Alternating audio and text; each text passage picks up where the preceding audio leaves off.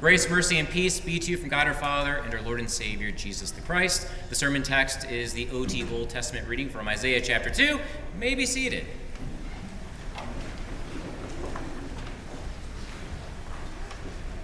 In the name of Jesus, Amen. Prophet Isaiah catches a glimpse of a future breathtaking mountaintop view at a time when God's people were spiraling out of control. At a time when God's people were on this downward trajectory into death and darkness. It was not the best of times and the worst of times, but just the worst of times for God's people. But thanks be to God for the prophet Isaiah here in Isaiah chapter 2. Woo! He sees the word of God. Did you catch that in the text? So unexpected. Generally speaking, you hear the word of God, but here, H-E-R-E, here, it says Isaiah sees the word of God. And what does he see? He sees a glorious picture, an image, a beautiful image. And so that's what we're going to preach this morning here at GLC, this beautiful image, the mountain house of God, a feast for our eyes. Isaiah 2, verses 1 and 2. The word that Isaiah, the son of Amos, saw concerning Judah and Jerusalem. It shall come to pass in the latter days that the mountain of the house of the Lord shall be established as the highest of the mountains, and shall be lifted up above the hills, and all the nations shall flow to it. Now the mountain in the Bible, the Bible, is the place where God and man meet each other. It's where God dwells with man. And that's certainly true in the OT, the Old Testament, especially in Jerusalem, right? Where did God dwell in Jerusalem? Say it with me. Temple. Temple, temple, temple. The temple is where God made his home with his people. It's his mountain house, his mountain home. Now this picture that prophet Isaiah has is of a future mountain house. Not the Jerusalem temple. This is a future mountain house. One that would be jacked up so high that it would make Mount Everest a pip, squeak, peak. Teeny tiny. All the hills, all the mountains bowing down, saluting this mountain for its elevation, its height, and rivers of nations flowing up to this heaven-scraping hunk of rock. Did you catch that? Rivers in rivers. Rivers generally. Now I'm not really good with physics and stuff, but I mean I know how gravity works, and generally speaking, rivers don't flow up mountains. Rivers flow down mountains. This is supernatural.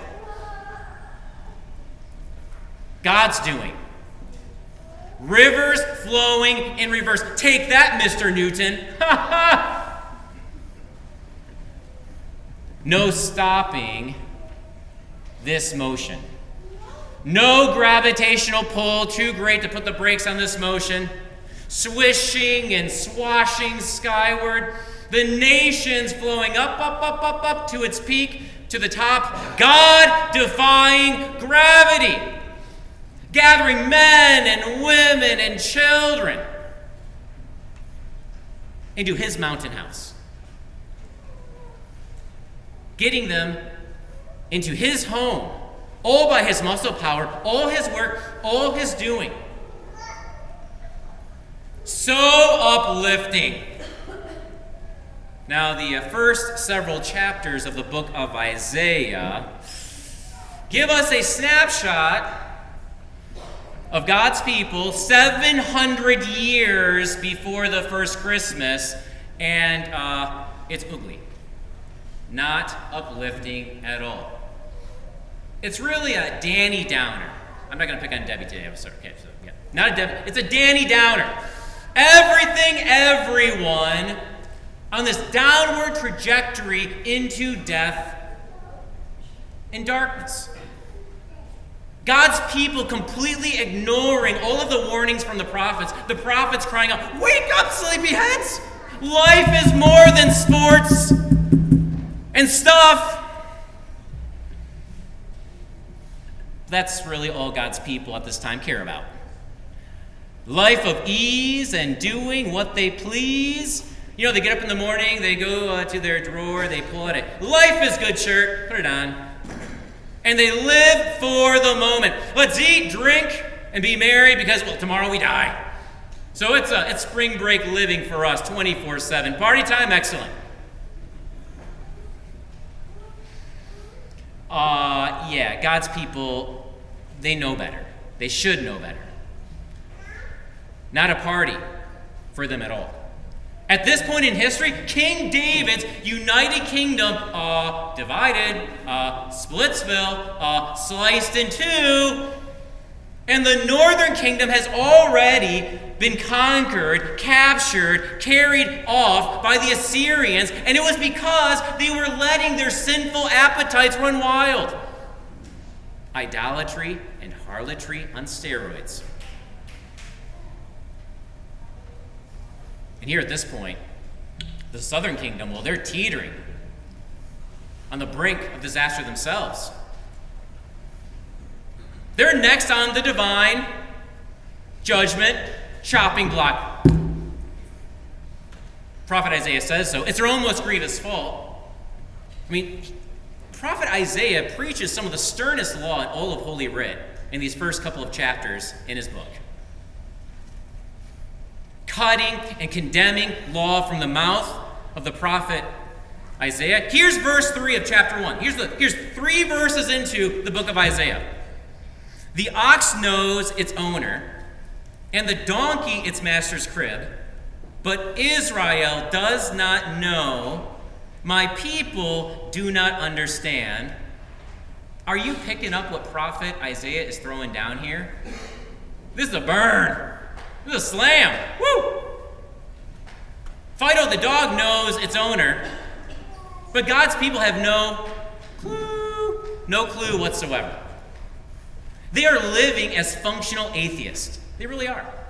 They're living as though God is gone. And if they don't wake up soon, well, it ain't going to be pretty for them at all, period. They're going to be conquered, captured, carried away, just like the northern kingdom, carried off by some foreign government, some foreign entity. But it doesn't look like things are going to change for them. They just keep stumbling and tumbling into deeper and deeper death and darkness. And prophet Isaiah, he actually starts listing how they're adding to that death and darkness. And the verses preceding the OT reading, I mean, they're doing horrible things, horrendous things. Getting out of a crime by bribing the judge before sentencing time. Overlooking the poor and the needy, well, because life is all about being selfish and, greedy. Taking God's statutes, his commands regarding the care, the love, the affection for the orphan and the widow, and chucking them out of the window. No beautiful, breathtaking mountaintop view. I mean, this is rock bottom. A cesspool of sin, evil, wickedness. Nothing but pitch black. So bleak. Just bad. My fellow GLCers, where is our breathtaking mountaintop view? Where is it? It looks like it's just, this downward trajectory into death and darkness for you, for me, for everybody. Do you see what I see? Do you see what I see? We see another mass shooting this week in this country. We see depression and loneliness affecting people around you and me very close to home. We see children struggling, especially after the lockdowns of 2020. We see the price of food skyrocketing at Kroger, Meijer, and Aldi. We see, the prayer list growing here at GLC. We see corruption, manipulation, lying, rewarded in Lansing and DC. We see such confusion in this world over identity, morality, and Christianity. We see horrible text messages from family and friends and things on Facebook that get under our skin. We see so much damage and devastation from a hurricane, a tornado, an earthquake, a tsunami. We see the church cover up abuse rather than coming alongside the wounded, showering them with loving, tender mercy. We see more and more wrinkles and gray hairs yearly. We see the freshly dug grave of a loved one at the cemetery. We see an empty chair at the holiday party. We see everything and everyone being pulled down. We can't defy gravity. We can't do it. And this leaves the future looking pitch black. So bleak. Just bad. There's no way for us on our own to reverse our trajectory. The grave is licking its chops, ready for a big gulp and then a big belch. We are more frail and weak than we care to admit. Every single day when we wake up, every single one of us is only a couple feet away from death. But don't you dare despair. Don't let your heart be troubled. Prophet Isaiah's future, breathtaking, mountaintop view is no longer in the future. It's here and now, baby. Right here and right now. This breathtaking mountaintop view is a reality for you and for me because Jesus has transformed that death and darkness dealing cruel tool into his grand mountain house where he does rule, and now invites us to enjoy such a magnificent view of his everlasting life and light right there from the church pew. This mountain house here in Isaiah 2 is no longer in the future. It has already been built. Verse 2. It shall come to pass in the latter days that the mountain of the house of the Lord shall be established as the highest of the mountains, and shall be lifted up above the hills, and all the nations shall flow to it. The latter days aren't later. The future is now. The wait, it's over, baby. It's over. No more waiting.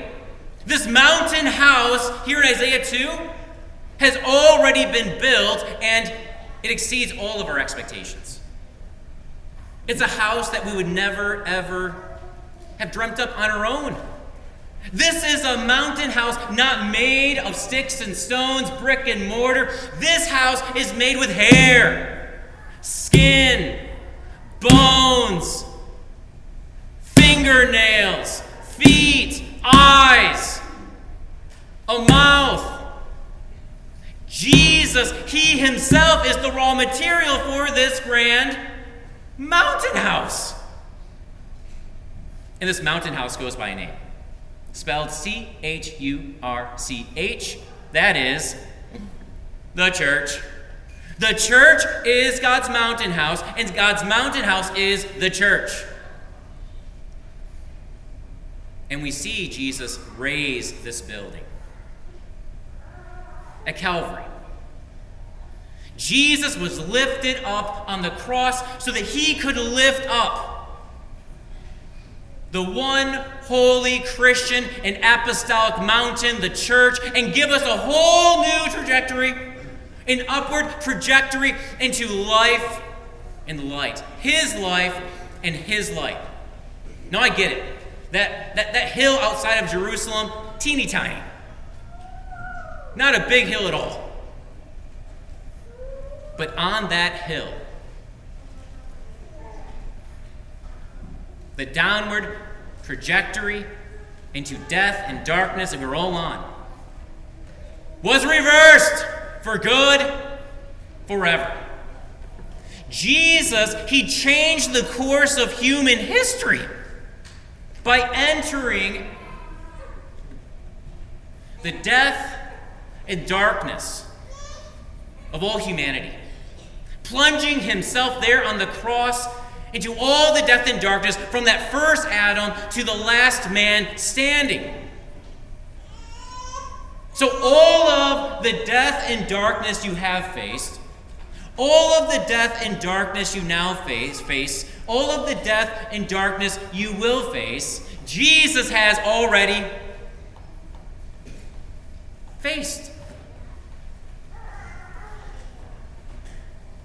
All that swamps and swarms you in darkness and death, fears and tears, doubts and regrets, loneliness and lovelessness,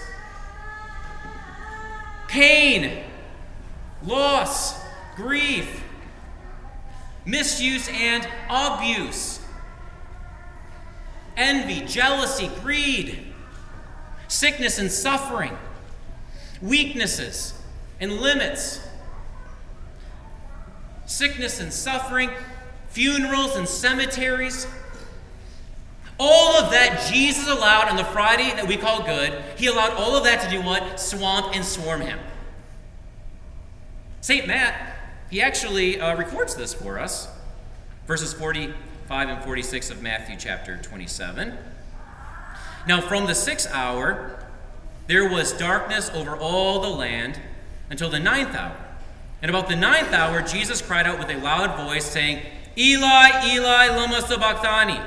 That is, my God, why have you forsaken me? Did you hear what Jesus said here? Did you hear Jesus? Jesus entered the death and darkness of God-forsakenness. That is the worst possible death and darkness there is. It's hell. Literally. And it's a death and darkness you and I will never, ever have to experience. Now, if Jesus suffered that hellacious death and darkness, you know what this means. There is no death and darkness he did not suffer. That means he gets your own personal death and darkness. He knows it intimately. He knows it firsthand. He actually knows it better than you do. And he gets to look at your death and darkness, and he says, been there, done that. Been there, done that. You are never alone in your death and darkness. Never. I mean, Jesus wasn't joking around. He wasn't fooling around when he said, in Matthew 28, all authority in heaven and on earth has been given to me. Go therefore and make disciples of all nations, baptizing them in the name of the Father and of the Son and of the Holy Spirit, teaching them to observe all that I have commanded you. And behold, I am with you. Sometimes. Always. There we go. I'm with you always to the end of the age. The mountain house that Jesus made with his own blood, sweat, and tears. The mountain house that towers over everything and everyone. The mountain house that is built to last forever. The mountain house that has at the front door a doormat that reads, "Welcome home." It's in that house, that mountain house, where you belong. It's where you are right now. It's where you live and you move and you have your being. Into that mountain house, you have been carried by those baptismal streams. That's right, you were caught, dear friends, in the rushing rivers of salvation at the font that defy gravity. Jesus using those rushing rivers of salvation to pull you up into his mountain house, into his church. Talk about upward mobility. Every single time you come to 303 Ruth Street, you go up. You go up. No, I get it. I get it. We're flatlanders here. We can see 10 miles in any direction. I get that. I get that. I get that. But don't let your eyes fool you. Every single time you come to worship, come to divine service at 303 Ruth Street, the words of prophet Isaiah come true. These words, verse 3 of the OT reading. And many people shall come and say, "Come, let us go up to the mountain of the Lord, to the house of the God of Jacob, that he may teach us his ways, and that we may walk in his paths. For out of Zion shall go the law, and the word of the Lord from Jerusalem." When you take your seat in the pew, you enjoy quite the breathtaking mountain-top view, don't you? Through the word, you begin to see the world, the entire world, from God's perspective, and it's so comforting. It's so consoling. It really is. You see that death and darkness are not F-I-N-A-L, final, because you see J-E-S-U-S, Jesus. You see Jesus, not with your eyeballs, but with your ear holes. You see Jesus with your ears. He ain't dead. Good Friday did not end Jesus. Good Friday wasn't, finalizing for Jesus, okay? No. He lives. He's alive and well. I mean, a moment ago at the beginning of the service, we prayed, O come, Emmanuel. That prayer answered. Behold, Emmanuel, God with us, God for us. God on our side. God beside us. All the way. Yeah, Jesus, he's here. In this mountain house, and we hear his voice. And he teaches us. That's what Jesus does. He's the teacher of the church, not Pastor Aaron, okay? Jesus is the teacher, preacher of the church. And what he teaches all of us, me and you both, is that death and darkness can't be avoided. Days of death and darkness will come. But, and this is a huge cosmic B-U-T but when those days do come, we are not alone. We're not alone. Jesus comes alongside us, and he walks with us through the death and darkness, onward and upward. Onward and upward. Don't believe me? Close your eyes. Close your eyes. Close your eyes. I'm allowing you to close your eyes right now, okay? Do you hear what I hear? Take, eat. This is my body given for you. Take, drink. This is my blood shed for you for the forgiveness of all of your sins. Dear friends, here at the altar, Jesus fills us with his life that death can't destroy, and he floods our entire being with his light that no darkness can actually snuff out. We are bound for the new creation. Our trajectory, resurrection, baby. Easter morning. Our own personal Easter morning on the last day. And we're to get there. Jesus is going to hold our hands every step of the way there. And his grip will not slip.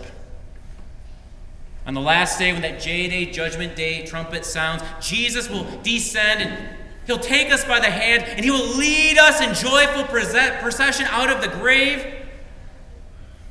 out of death and darkness for good forever, into his marvelous light and life of the new heavens and the new earth, which prophet Isaiah gets a picture of. It's great. Verse 4, it's paradise restored. He shall judge between the nations and shall decide disputes for many peoples, and they shall beat their swords into plowshares and their spears into pruning hooks. Nation shall not lift up sword against nation, neither shall they learn war anymore. Bombs won't last.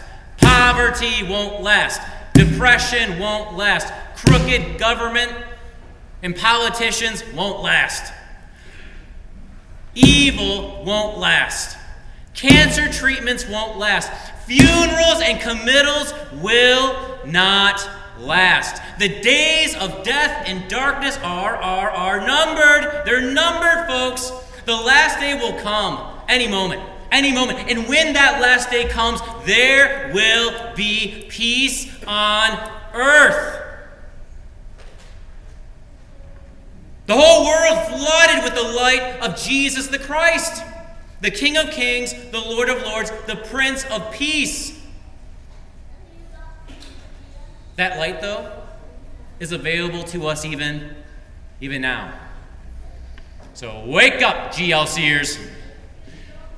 I'm going to say to you what prophet Isaiah said to God's people years ago. O house of Jacob, come, let us walk in the light of the Lord. Many around us have no peace as they see death and darkness in every nation. Well, let's give them something good to look at, shall we? Let's walk in the light of Christ and bling and sing and shine with the hope of the resurrection, for that's this world's final destination. Things are really looking up, folks. They really are, for all of us. For every single human being, things are really looking up for everyone. Some just don't know it yet. So, let's give them something to look forward to. Something to live for, something to live into. We have this breathtaking mountaintop view to share. Let's share it this Advent, shall we? Come soon, Lord Jesus. Amen.